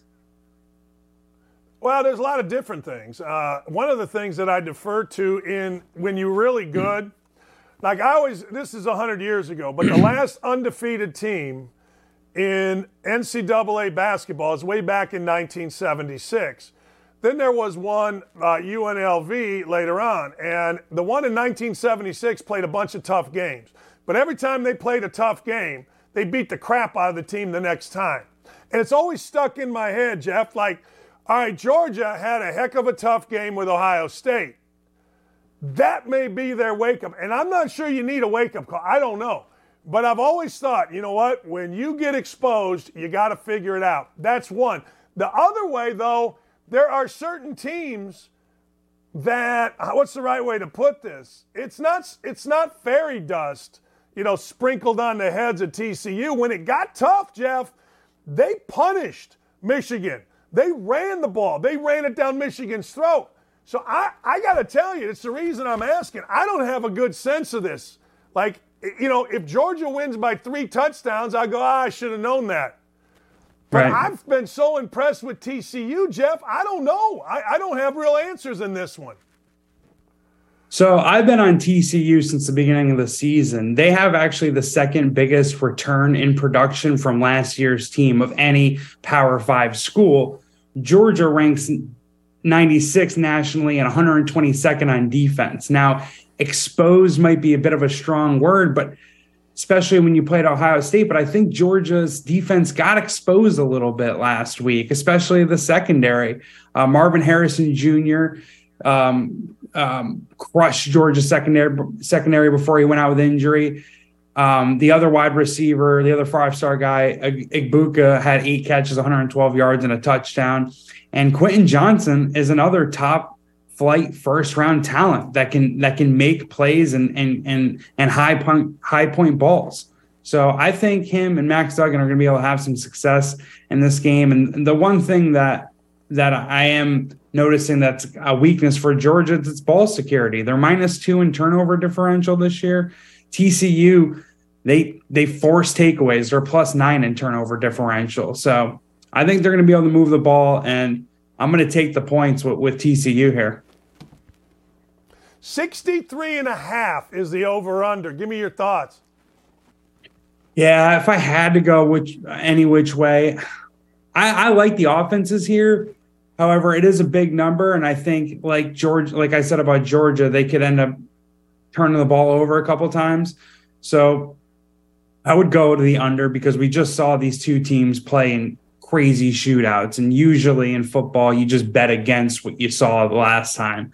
But that being said, the over has cashed in 5 of the last 8 college football playoff national title games. And like the precedent that's been set, the trend that we see in these games is you got to ball out to win. Like the other team usually isn't going to give it to you. You have to put up points. So I'm going to stay away from the total, but if anything, I would lean to the under. All that being said. Stetson Bennett, 277.5 yards passing. Max Duggan's 234. That's 234.5 yards passing. Give me the over-under, and then here's a couple others. Here you go. Yeah, I'm going to take Stetson Bennett over 277.5 passing yards.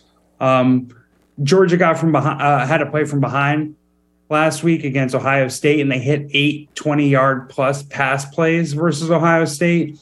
We've seen Stetson Bennett kill it in big games. He had 398 last week against Ohio State, 340 against Bama in last year's SEC title game. And I think plays are going to have to be made by both quarterbacks here, and we're going to get a quarterback battle. Also, TCU's pass defense is nothing to write home about. Georgia's offensive line is top 5 in pass protection, so they're going to give Stetson Bennett a lot of time. The other thing is the injury to Georgia's tight end, Darnell Washington, hurts their zone running scheme, Georgia's, and I think they're going to be forced to put more wide receivers on the field. And I also think TCU is going to commit more resources to stopping Georgia on the ground, because if Georgia can run it, TCU has no chance here, and they know that as well. Max Duggan, you like the over rushing yards. Me too. Yeah, man. He's going to have to pick up some slack for an injured Kendra Miller. I mean, he's a game-time decision. We've seen Max Duggan run a lot over the last 2 games. He had 110 yards against Kansas State in the conference title game, 57 against Michigan last week, 3 touchdowns in those 2 games. And my NFL comp for Duggan is Dan Jones. He's got like a B+ to A- arm strength, but is like sneaky athletic. He doesn't look like he's moving as fast as he does, but he has long strides, and if he gets into space, can actually pull away from the defense. So he could go over this in one big chunk play, or I think he's going to be doing some RPOs and really kind of TCU's going to have to pull out all the tricks. And since they're down a man in the running game, I think Duggan's going to get some more looks there in the running game. So I'll go over. I agree with that. I think Duggan having to get out of the pocket. One thing Urban Meyer said to us before the game Georgia-Ohio State was that the defensive secondary is vulnerable, and the pass rush for Georgia, particularly on the edge, not great. Middle, great. Now maybe he gets outside and gets some yards. I don't know, but I got to tell you, I think Duggan over is a damn good bet. I do. I think that's a good one, Geoff. What are some of the bets that you have on your slip for the college football title game? I don't really. I'm struggling a little bit. I was going to take Duggan rushing. I'm going to take, and I don't know that I'm going to have to do this. If they get up, they may just run the ball. But I am going to take Bennett. I like Bennett over 277. I like everything about Kenny McIntosh. I like Kenny McIntosh a lot. I think I'm going to take him over 66.5 yards.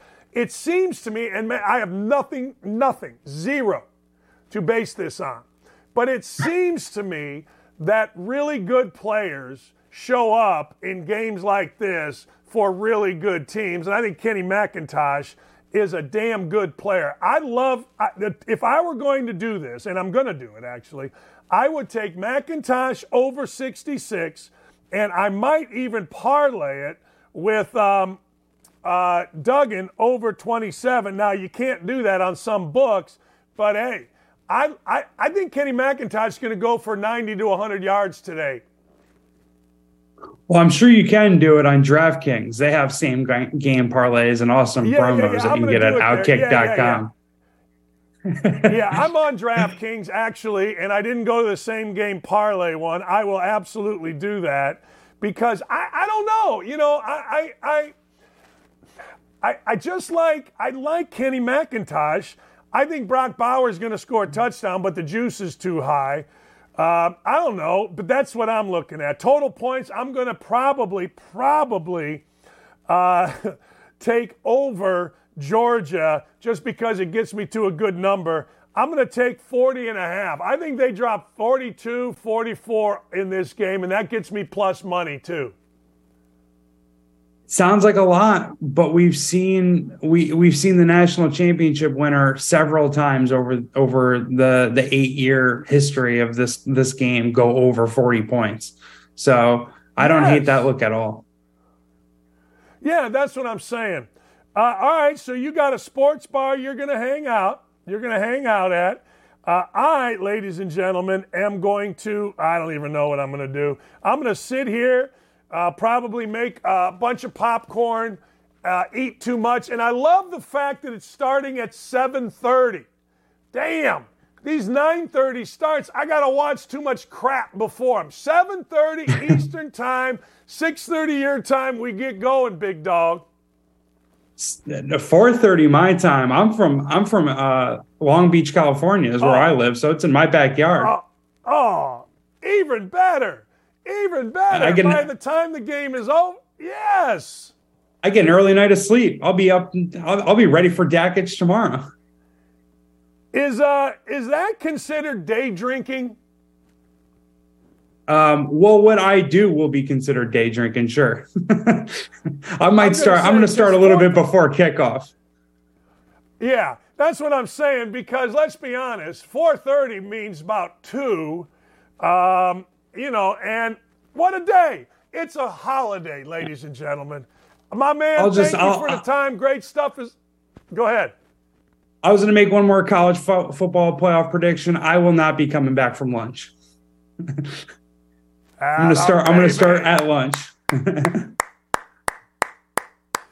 Yes, sir. I got 2 meetings. Hell, I might start at lunch too. Thank you, Geoff. Appreciate you.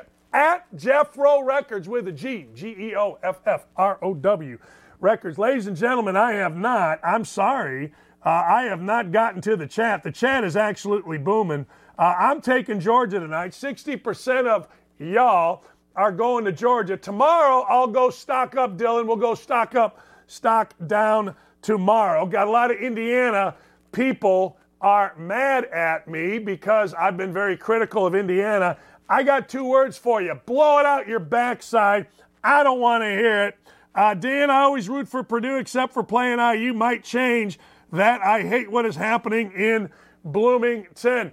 Tomi Lahren, thank you. Withrow Records, thank you. My man, Mike Griffin, thank you. My other man, Chad, thank you. Chad Withrow, thank you.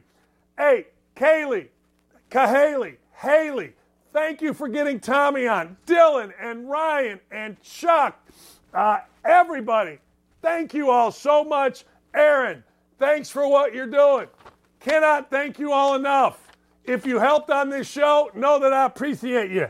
We had a monster day today. We had a monster day on YouTube. Thank you all for being on YouTube. Enjoy the rest of your day. We will break down the college football championship game tomorrow like no other. We'll be ranting, we'll be raving, and always remember, don't at me. See ya.